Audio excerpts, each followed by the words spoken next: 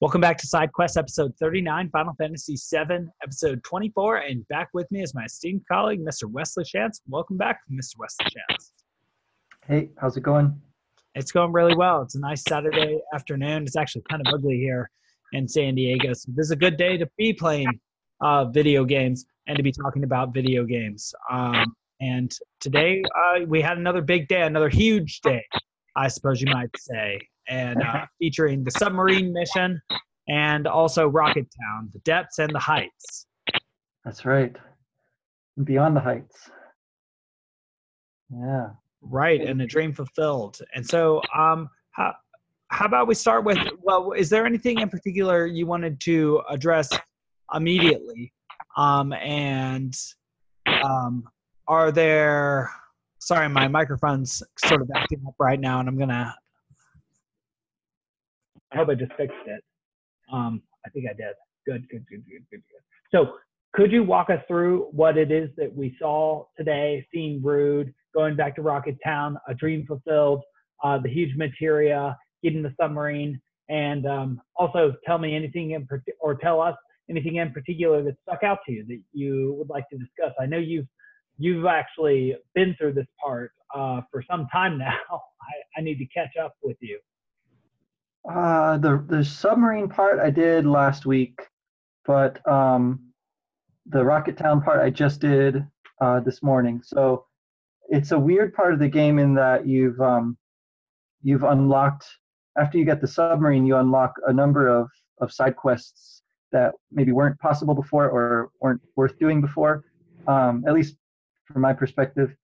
I think you could probably start doing chocobo racing even a little earlier if you really wanted to. Once you get the high wind, that's something you can kind of spend some time doing. But at least for me, I was kind of more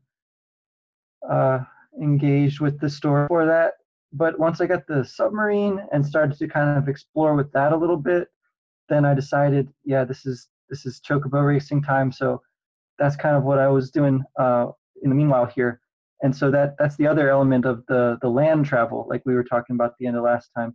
You kind of have this little framework, right, of various kinds of physical journeys, which map kind of onto a more psychological or inner journey, which is like, represented pretty literally in going into Cloud's mind in the previous section. And this time now it's more metaphorical in that you're going around underwater, dodging a monster which is way beyond you, fighting some really scary things down in the sunken airship. So like that example of the heights that have crashed down, like Icarus, into the sea, and possibly rescuing some huge materia from the rocket ship before it flies way too high and bursts against meteor with very little effect. Yeah, and I was wondering whether that limited effect was because it to mess with magic, or whether it was because the huge materia was not part of the attack as it was intended. What did you make of that? I actually was curious about that too, and I read online to see if the cutscene looks any different depending on whether you take the materia or not. Apparently it doesn't make a difference, and I'm pretty sure when I played this game as a kid, I had no idea how to figure out what the 4-digit code was, and so I don't think I got that piece of huge materia, and it blew up into meteor, and all it means is that you can't get the final form of the Bahamut, the dragon summon, when you go back and look at all the huge materia that you managed to gather. So yeah, I think what it seems to be saying is this is a flawed plan, like from the start. The idea that you can smash a rocket full of huge materia into meteor and actually avert the catastrophe is simply wrong-headed. And Sid has some interesting stuff to say about science and magic. It sort of puts it on your radar if you haven't already been thinking about it. But I really don't see that as that big of a dichotomy or anything in this game. It's like no matter what, you're dealing with forces which are transcendent with respect to any human capability, whether it be magical or scientific. You're dealing with something from a different kind of realm entirely. And I mean, I think Sid represents a kind of brave stance towards that. Like we're gonna try to do our best, and in a way even Shinra do as well, because this is their best shot, right? But ultimately there's there's a different confrontation that's going to have to happen for the world to be saved.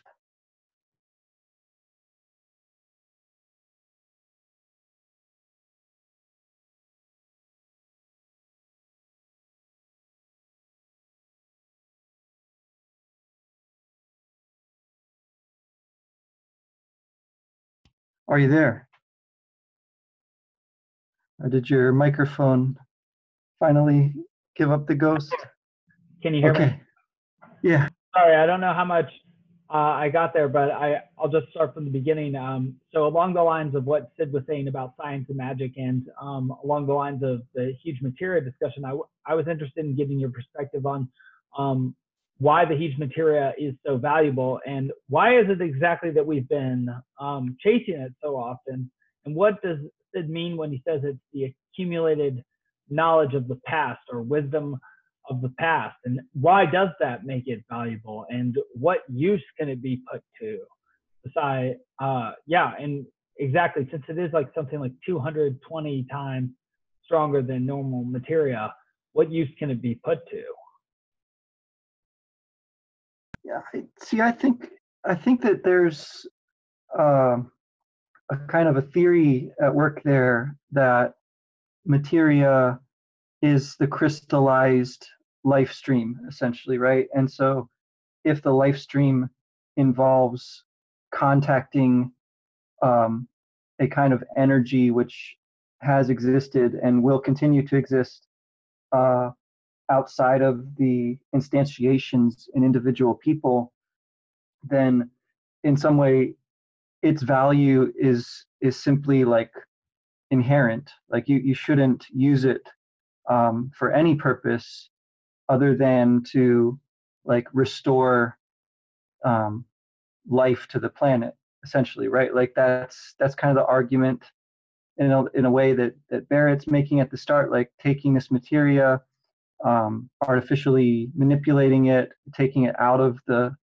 stream or the process of the planet is detrimental to everyone's health and well-being, right? And so to jettison it from the planet entirely to try to blow up the meteor is like incredibly contradictory or something like that, right? It's like it's an incredible waste, and I think that's sort of like what you get with Bugenhagen as well, like when he's trying to explain what the life stream is when you first go there, and I know that we're clued in that we're supposed to take the huge materia back to him at this point, and he's going to be able to maybe tell us something more about what exactly it's for, and what might be possible still, since trying to fight meteor head on is not going to work. And so something else I just wanted to note from this time playing and last time playing for you, from the submarine section, but also to some extent from the Rocket Town one, is that what's been so horrifying for you and what was such a revelation was that you were just a Shinra soldier and not Zack or the equal of Sephiroth, though in reality you really were of the equal of Sephiroth, though you didn't make it in soldier through conventional means. But that when you're mowing down these troops, these Shinra troops in the submarine, they keep saying things like you or Cloud. They recognize you specifically. It's as if you've taken the place now of Sephiroth, and they have the place of you. And each of them have this very interesting individual story too. And in fact, you even get to see like a captain give a couple of his guys a pep talk right before you're about to brutally murder them, and functionally in their minds as a terrorist in the bridge of the submarine. And I had a moment of compassion there a rare moment of video game compassion where I didn't just brutally slay them for their weakness, but that I did save them. And so I'm getting caught up thinking about saving those poor men in the submarine now. I mean, I think I see where you're going with that, that sort of parallel that you can sort of see yourself in them, based on what we now know about Cloud's backstory and all that. And right. So yeah, that was what I was going to know. Sorry, when I trailed off there. Exactly. You're now in the place sort of like Sephiroth, or the recognizable hero who's known for his individuality and his individual actions, even though you just, disunified and like basically went to the nut house for a little while, something sort of shame-inducing or highly embarrassing. But now you're people are surprised and scared of you in a unique way. And I don't know what level your characters are, but mine are very close to level 50 from where the exact level that Sephiroth was when we first saw him, even though I'm nowhere near as strong as he was at this point.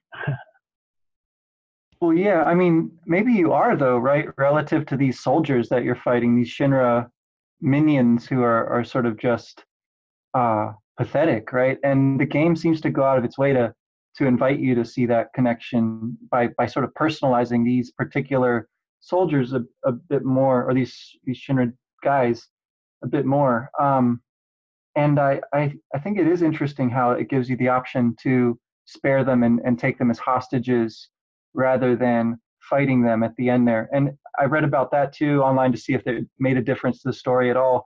It doesn't seem like it does. So that's a little bit of a, superficial thing, but at least it's making a gesture at, like, you have to make a real decision there. There's a game that's come out not too long ago now called Undertale that the whole premise of the game and the theme of the game like revolves around the question of whether you should be fighting enemies or whether you can find other ways to progress the story, basically by being merciful towards all the enemies that you find. And so Undertale, takes that exact kind of question and makes it integral to the story. Whereas here, it's sort of just an extra little thing that is worth noticing and all that. But anyway, I mean, I think the connection that you're making between Cloud and these individuals, the way that they see him is potentially as he saw Sephiroth. I think that would be really interesting if there was also the age difference sort of thing at play. And in that respect, I actually think that his relationship with Sid is kind of reinforced here again. Like, Sid is kind of this older version of who Cloud potentially could be as well. And Sid has been like sort of the leader while Cloud was out of commission. So there's kind of a bit of a relationship that's developed there. The other sort of alter ego, who you get a little bit of his backstory at this point, is Vincent. So if you go with the sub to the waterfall area, then you see a bit more of the story of Vincent's like love, I don't know, sort of like abbreviated little romantic story plays out there. And so I think, yeah, there's some like gestures at that kind of relationship or storyline. They're not super developed though. This whole part of the game feels a bit rushed, frankly. And could you go into that Lucretia side quest a little bit and what it is that it reveals beneath Sure. the water, beneath the waves? Yeah, it's a bizarre little episode because I don't know. Personally, I didn't even put Vincent in my party like a single time through the whole game, so he's just kind of always lurking there, and that seems to be what he's for.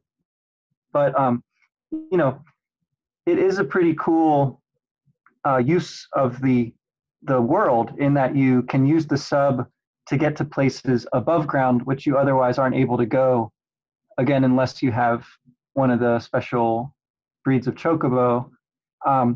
And so you progress there by kind of plunging into the depths, literally, and then sort of resurfacing. And when you go behind the waterfall, you find this kind of shining uh, light, like almost an altar back there. And it seems like there's this ghost of Lucretia.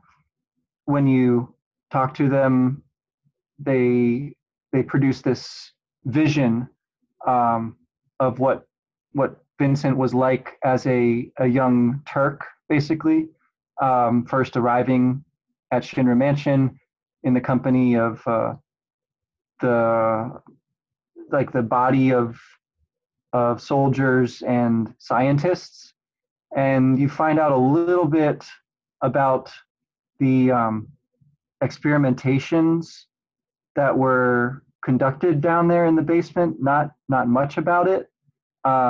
You see, but don't really hear. You don't see any text. You just see like little images of Vincent and Lucretia sneaking around together, and then she's with someone else, one of the scientists, and oh my gosh, now his heart is broken, and then he's experimented on to just make things worse, right? And then locked in the crypt, basically. So it's a bit enigmatic. It's obscure. I believe that there's some much more like fleshed out versions of that story that have been released since, but I am not familiar with them. And I mean, again, I think it's like this is a place where the designers clearly had a lot more that they might have wanted to do with the game, but they just weren't able to put it in there. They just kind of gesture at it instead. And so what do you think about in this part of the game as we're revisiting parts once known, now unknown, where we can receive new items and new information? For example, like in Bugenhagen's case, in Cosmo Canyon, also Fort Condor returning there, also Junon returning there, while also discovering new places like the submarine. But what do you think of the place of Sephiroth in all of this? It's almost as if he's taken a back seat or fallen into the background while all these sort of proximal tasks take over. And in fact, Weapon seems to be the main antagonist now, and Sephiroth sort of like plan. He's sort of like an evil Zeus, like a designer of the plan and the current stage, but we haven't yet earned the right to get at him. Yeah, I agree. I mean, there is this kind of Fortress of Solitude aspect to the Northern Cave thing, right? It's like you can't access it. He's not coming out.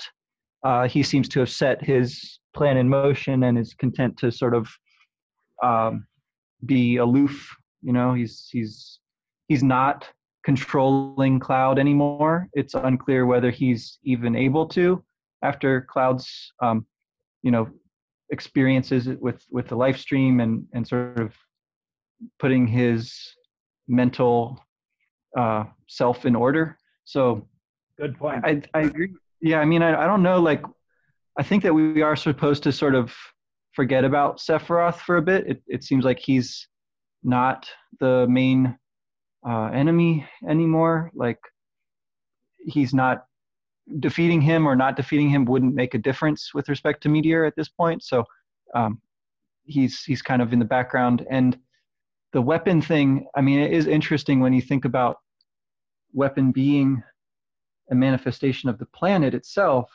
That looks a little different than the way that Shinra is trying to deal with them by sort of like fighting against them in very overt ways with giant cannons and things. So, I think we're supposed to sort of maybe be questioning what our relationship to Weapon is. Again, I think there's an echo of Avalanche and Weapon that might just kind of be in the background as well.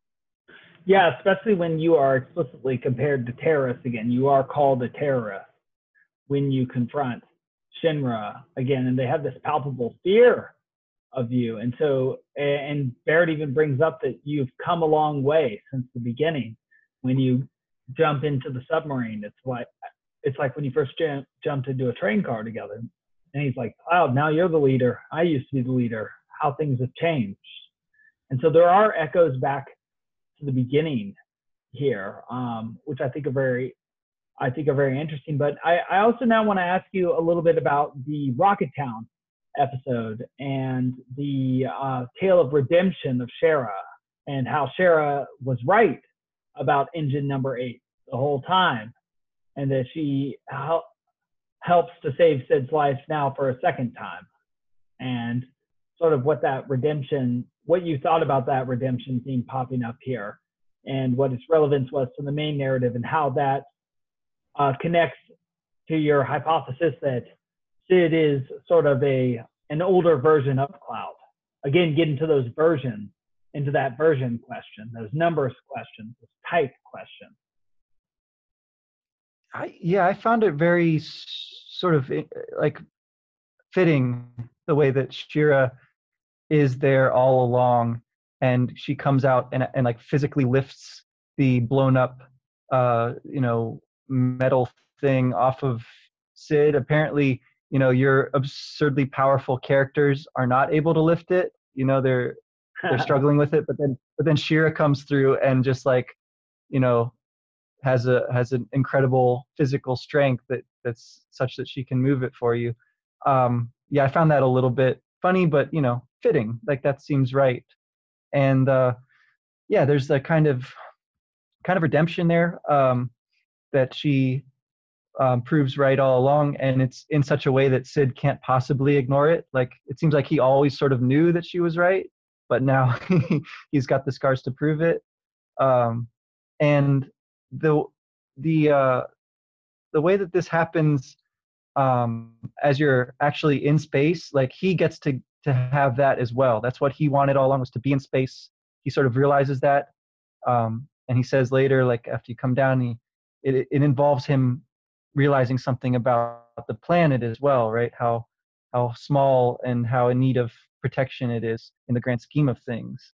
So he has a kind of revelation up there, that seems, connected with the way that Shira cares for him and has been caring for him all along. He sort of finally realizes that, and it's very heroic sort of music playing, and there's that weird moment where you have to solve a code to try to get some huge materia. I mean, it doesn't really matter whether you get it or not, though. So that I always found kind of strange.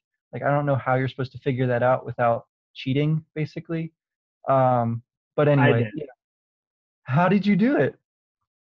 Oh no, I did cheat. I checked JAG. It was the first thing I did. I was like, I remember this from last time. This was a real bummer. I'm not going to do this again.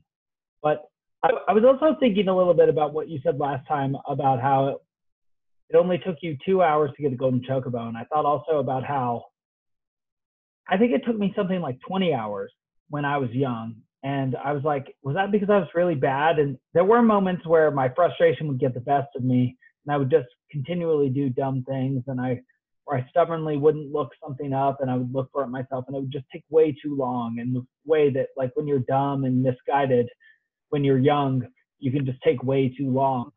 But I know also I had a sense of not wanting to finish. And I thought about that with a lot of things in my life. I remember it was that way sort of in graduate school even, and the end of high school, like moments that are good that you want to stretch on into infinity, sort of like the Phykeans say, our nights are endless. And so, it's a bore just to sleep through them. We might as well have a story. But I realized so much of what I loved about this game, and this is a point that I think you made about Harry Potter earlier on, is not in the game itself, but what I brought to the game and the time I spent sort of idling about in the game just to be in that world that made sense, where I felt important. And to that point, I was thinking about on the second disc, how much of my experience and how much of your recent experience, which I've been missing, is rooted in the side quests, the things you can do in addition to just enjoy playing the video game, essentially, without pushing the narrative forward.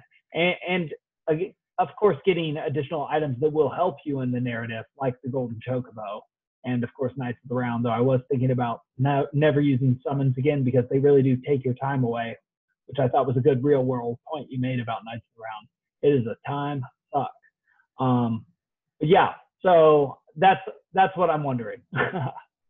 I mean, I totally agree. The whole experience of playing this game was definitely much more than progressing the story and getting to see what happens next. Like that's a powerful pull, but I think at least as powerful is, I want to, see what's over there and see if I can get to there and see if I can defeat this enemy. Like how can I optimize my team a little better? That's also something the game clearly wants you to be engaged with, continually, like exploring, fiddling with stuff, trying things out, just playing.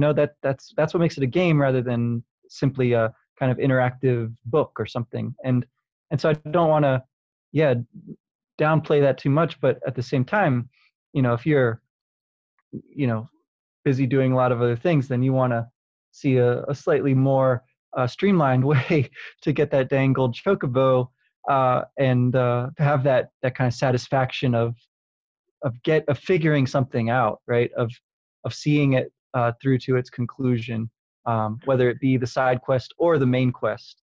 And I think we've been striking a pretty good balance there. I know we have probably rushed through a lot of things that otherwise could have been, muddled through with some good results as well. But the last time I talked to Vince, who started this project with us, like whenever we did start it a while ago, last thing I heard from him basically was that he was just like having fun racing chocobos and couldn't get enough of that. And I mean, there's something to that. Like it's pretty satisfying to just do chocobo races and win prizes and be all sort of blinking your way along with your gold chocobo. That's cool.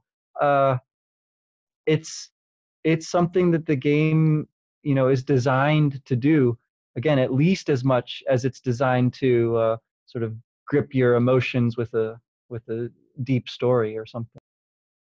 Right, and these become the figures that during the moments in which we're imprinting, they become those sort of figures for courage for us, like the Harry Potters and the Clouds, the people that face the darkness within themselves, and so that when we have those sorts of moments, they grip us. And so these characters, if we met them, and we did meet them, Harry Potter and Cloud, both I think when we were like 12, also Ash Ketchum and Pikachu. These characters, they become we would imagine them and construct stories and narratives ourselves. And when we went through our days, these characters would be in our fantasies and our imaginations in the same way that in medieval times, probably Jesus and the saints would be as a Catholic. And so it is interesting how much we brought our developmental level of consciousness to these games, and to what extent they were like psychopomps, sort of developing us into more sophisticated individuals. And just along that line, it's very interesting to what extent, as I get better at games, I get better at strategizing games. And so this most recent boss battle, I had Reagan on all, so I knew how to have a long-term strategy over the battle. And I actually got to set up a strategy, which gave me some pleasure. I need to read some Clausewitz soon on war. And so, but I cast Barrier on everybody, Reagan on everybody, Haste on everybody, Slow on the enemy. It was great. I was killing it, except for the first time I went through, I idiotically had a reflect ring on. So when I cast Reagan and Barrier, both those got cast on the enemy, and it pissed me off so much that I ended up turning the game console off and starting over like a child. But I was pretty upset about that. But so I do still make childish errors, but my strategy was on point. And that actually gave me quite a bit of pleasure. Whereas when I would have gone through that when I was younger, the monotony of not just cruising through a boss would have caused fear and anxiety, and I wouldn't have spent the time necessary to, really wall up this guy. Yeah, I've heard that name, Clausewitz. I doubt that he will have much to say about regen spells and magic barriers. Although, who knows? Maybe but the idea of strategy, right, and being sort of able to even think strategically and not just get upset by losing and all that sort of thing. Yeah, that does seem like a mark of a certain amount of maturity. And like, fighting that boss, yeah, he's a pretty tough boss no matter what you go into the battle equipped with. Um, it's it's a good question though, like how much to sort of strategize and how much more maybe you learn um, by sort of trying things out and getting to make certain errors and things, because that's that reset button is another thing that Clausewitz would not have had at his disposal. So I think strategy might be something that is really only applicable in situations where you have to plan out beforehand. You can't just reset and try again. Um, and in that sense, it's a little bit antithetical to playing games. You don't want to strategize too much. It makes it less fun in a way. Well, in Orson Scott Card's Ender's Game, the ultimate strategy is a game, and the students seem to be spending all their time, in these simulations in order to improve themselves. And so, the idea behind a simulation seems to be that you can run strategies at a relatively low cost, and that the best strategies that you implement are going to be ones, and this is what I think a game is, and what Metal Gear Solid draws our attention to, is that you implement a strategy, but you also have to adapt and be flexible in your implementation because new things come up. And so I would say, like Nassim Taleb suggests, you can't just rationally understand the world. You have to, put things out in it and go step by step in order to learn how things actually are. And that's a non-intellectual way of learning, but a very serious one. I definitely have been learning from my mistakes while I play against these bosses, but I also can appreciate now being able to lay out an actual battle strategy and implement one against a boss rather than, just like button mash against an enemy and hope that that it finishes as quickly as possible. And so I'm also noticing sort of economies of scale when it comes to my investing in materia now, as well as sort of taking a pleasure in fighting the random battles just because of how much experience they are now giving me and how much skill I get from them. I'm making a lot more money faster at this point in the game. And also all my materia is starting to level up faster too. And so there's sort of this sense of progress and increased progress or sped up progress at this part of the game too. I was wondering if you also noticed that or felt that. Yeah, definitely. There's something really satisfying about figuring out a good way to quickly clear out enemies and just going around and doing that a few times and not having to do it very often to start to see some results, right? And like you've got some weapons at this point that have got some either really high attack power or a bunch of materia slots on them, so you can kind of optimize your party for physical or for magical stuff, for materia growth. You have double and maybe even some triple growth weapons at this point. That's that helps you feel like you're investing time well, at least for me. And so there's also the element of in these boss battles, I think these are some of the first ones where you can actually steal items from the boss. I think that reflect ring that you mentioned, isn't that one that you either win or steal from a boss? And when you fight Rude, each time that you fight him at this point in the game, there's a few chances. Each time you can steal like probably the most powerful armor in the game from him, the Zedric. And I'm not sure exactly what Zedric is supposed to refer to, but it sounds pretty much like Siegfried, right? The Dragon Slayer. So as an armor, it seems like a pretty worthwhile one to, strategize in the sense of you can't kill them too quickly. You have to you have to not kill them until you steal the items that they have. Yeah, and to make sure that you continue playing the game in a way where you have a healthy respect for more than just killing. And it's interesting. I do want to hear your perspective on this Undertale game and a little bit more about it, because I think I've heard you speak about it some with one of your guests when you were going through Earthbound. But well, I guess even before I ask that question, I'm going to ask a more global question, just because we didn't go through a ton of games this time around, and I'm still trying to catch up with you. I know we got into the side quest bit of this a bit, but what is it that you got out of going through Earthbound, and are you getting the same thing out of this? Because I think I found what I was looking for about in the middle of this program, and it's like I got released from a poltergeist and I could grow up again, or just grow up in the first place. Are you talking about Sephiroth? Well, I think I understood the value and the message behind this game and any game like this, which is to get out into the world and, do your best. And that you can't do that just by playing video games. And that if you just continue to play video games, you don't, as wonderful as they are and as good part of one's life as they can be, it's like one should not be wishing that they live in a video game. One should understand that a video game is trying to push one into life. Yeah.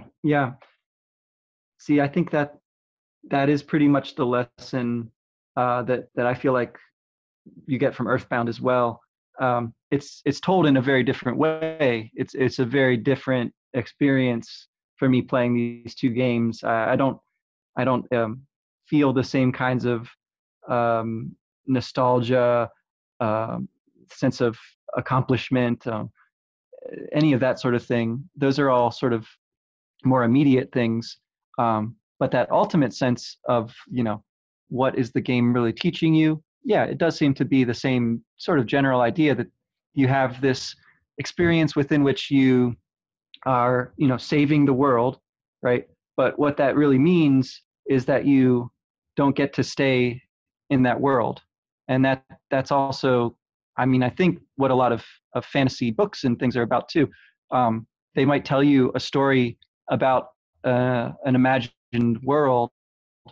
One way or the other, it's important to kind of come back to the real one when you're done reading, right? And in some sense, I don't know to what extent that might be part of.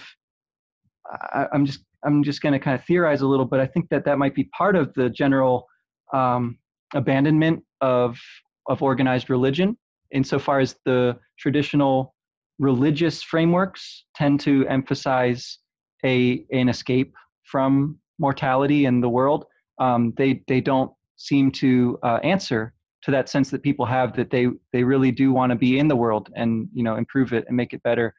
And I think that there's much more to traditional religion than that, but I think that that's one thing that people can easily sort of put their finger on and say, that doesn't ring true to me anymore. I don't want that, And so I think that it's really interesting the ways in which some of the deeper religious, mythological teaching can take place within a story which is presented as a game, which is emphatically about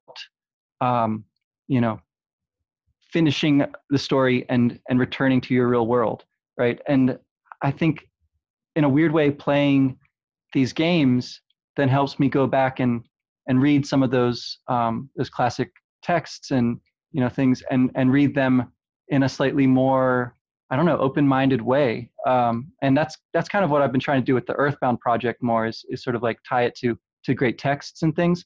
With the Final Fantasy project, it has been more about sort of the psychological, scientific, if you like, approach to that same kind of problem.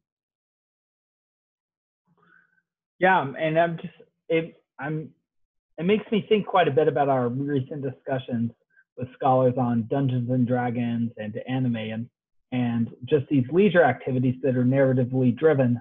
with these sort of cartoonish characters within these oversimplified worlds. Oversimplified meaning much more simple than the actual complex world.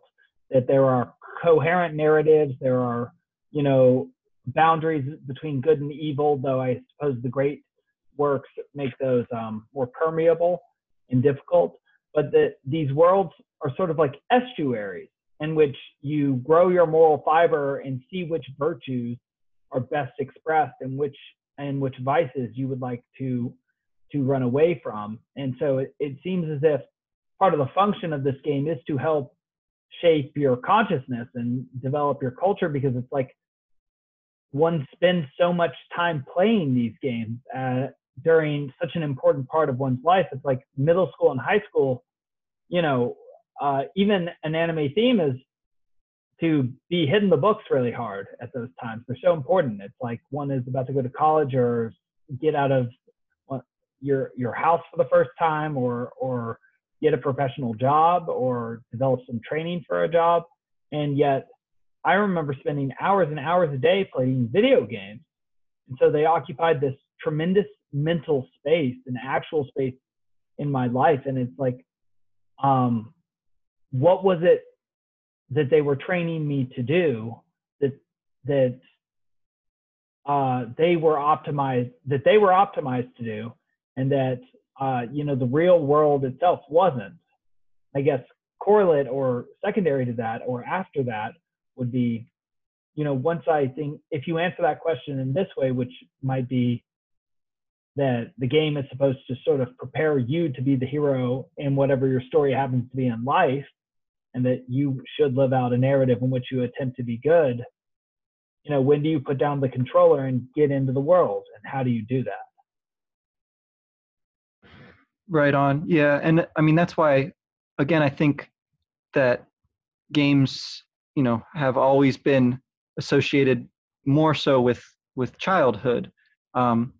When grown-ups play games, there's something less than pure about it at times.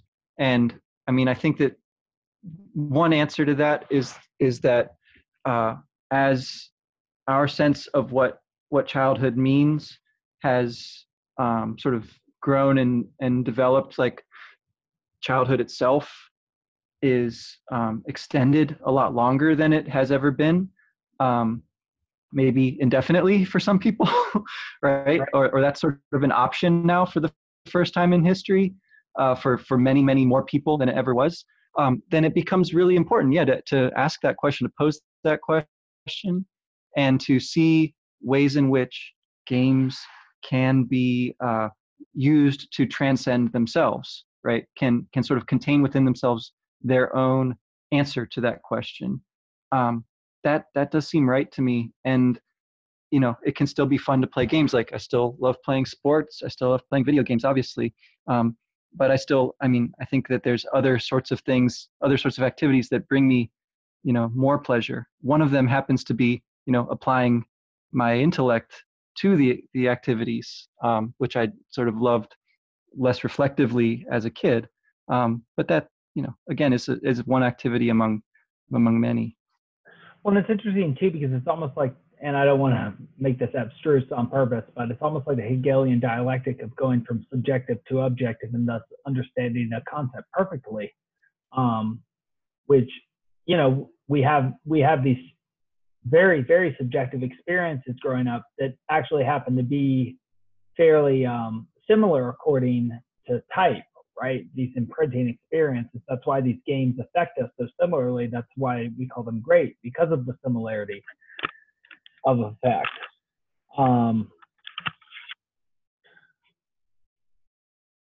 But now that we come back to these games, now that we've developed sort of the desire to analyze, and we're continually improving at our ability to parse things out and to express what it is we see these games, we see not only that the effect the games had on us was a generalized effect, or an effect that they would have had on anybody like us at that time, but we also can see the game sort of within a much richer hierarchy of narrative and story, with a much stronger apparatus too, right? Now we see we read Harry Potter, we understand Dumbledore as a figure for God the Father.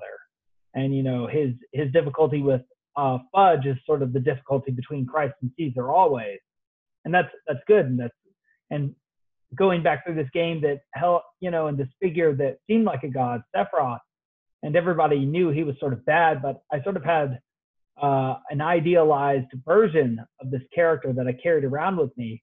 And now that I go back to the game, you know, he's just sort of a Luciferian figure, and the Luciferian figure always loses, essentially for platonic reasons, that they just can't, you know, muster up the same support the good people can, but they just don't continue to pursue virtue. They forget to do that which made them great in the first place. They move in the wrong direction. They experience the fall.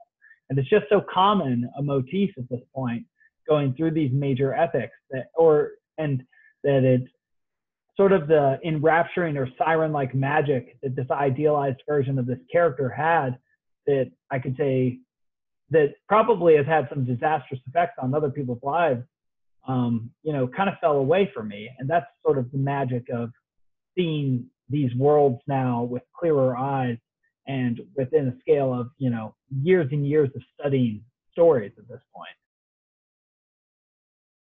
Yeah, and to be able to then sort of, I don't know, find the essence of that, convey it, and help people to apply it for themselves. Yeah, seems like a really worthwhile project. Once you sort of get into the deeper psychological, mythological, like, threads within the story, there's so much there to kind of like play around with. I agree that it's important not to lose sight of an overarching sort of narrative, which comes first, and specifically how that narrative like actually impacts what people do in their lives, what they're like when they're not playing the game. I mean, I think, you know, again, great stories tend to help with reflecting about morality, or you know, what your purpose in life is, or questions like those. But, you know, clearly for our generation, these video games also play that same kind of role. The other thing that I would say about Sephiroth particularly, is that his story is, you know, continues to be a fascinating one, maybe even more so because you can sort of understand it better now, right? Like, it's not that he's no longer interesting when you can sort of translate his story onto a Luciferian story or something like that. It becomes maybe even more interesting, right? You see more aspects of his character, ways in which he does and does not fit that sort of framework or concept, and the ways specifically, like you said, in which that character like had an impact on you, and how you've sort of changed your perspective on that. Like, all of that is, I mean, really, really rich. It's not, I think, any less powerful than, you know, reading Milton's Paradise Lost, right? And like having to confront a very interesting Satan in that poem, or like reading, for me at least, reading Philip Pullman and sort of learning about Milton and Blake and these other authors through that story, right, which explicitly references those earlier works. That might be an even better kind of analog to what it's like to play this game, insofar as it might precede in your experience those greater works, but it certainly is deepened, and in turn helps you access. It's deepened by and helps you access those other works. Right. A claim made by the Jungians and by Peterson is that a character in a story is an embodied personality and narrative. And what an archetype is a historical personality. And so when I say Sephiroth is like the devil, the devil is an archetypal personality that finds itself injected as the malevolent force in any tale. So Sauron in Lord of the Rings, Voldemort in Harry Potter, Sephiroth in Final Fantasy VII, the devil in Christianity. And so what Wes, I think, is saying and agreeing with is that archetype comes through in different ways depending on what the narrative is and depending on how good the narrative is in much more complex ways. But I was saying I'm now noticing sort of those commonalities. And then Wes, I think you were saying that also opens the door to a more sophisticated analysis of what's happening. You cannot change the basic overall structure of narrative, but you can watch how it unfolds in its particular way. You can't change the fact that you're looking at a rose blossom, but every season it will look slightly different. And noticing those changes is what is the richest possible source of information. Yeah, when you bring up the rose, I mean, that makes me think of the Little Prince, right? Like on his planet, he's got the one rose. He thinks, she's the only one, and then he comes to Earth and he sees that there's many, many other roses, right? It's kind of that process. Precisely that. I think that's a beautiful metaphor to end on. That's wonderful, Wes. Well, thank you for meeting on Saturday today. And just to throw out some hate, go Rams, not Patriots tomorrow. I'm sure you don't know, but the Super Bowl's tomorrow, Wes, for the other kind of football, the kind I think you don't like as much. And so, well, thank you for doing this today. Yeah, my pleasure. I wasn't aware who exactly was playing. I did know the Super Bowl's tomorrow because you told me, and I'm happy to get to talk today. Yeah, enjoy. All right, will do. And I think we're scheduled to talk again on Monday, and we got to put out another night school on our new favorite, Robert Frost, soon. Yeah, we'll have to find time. Yes. All right. Till then. All right, take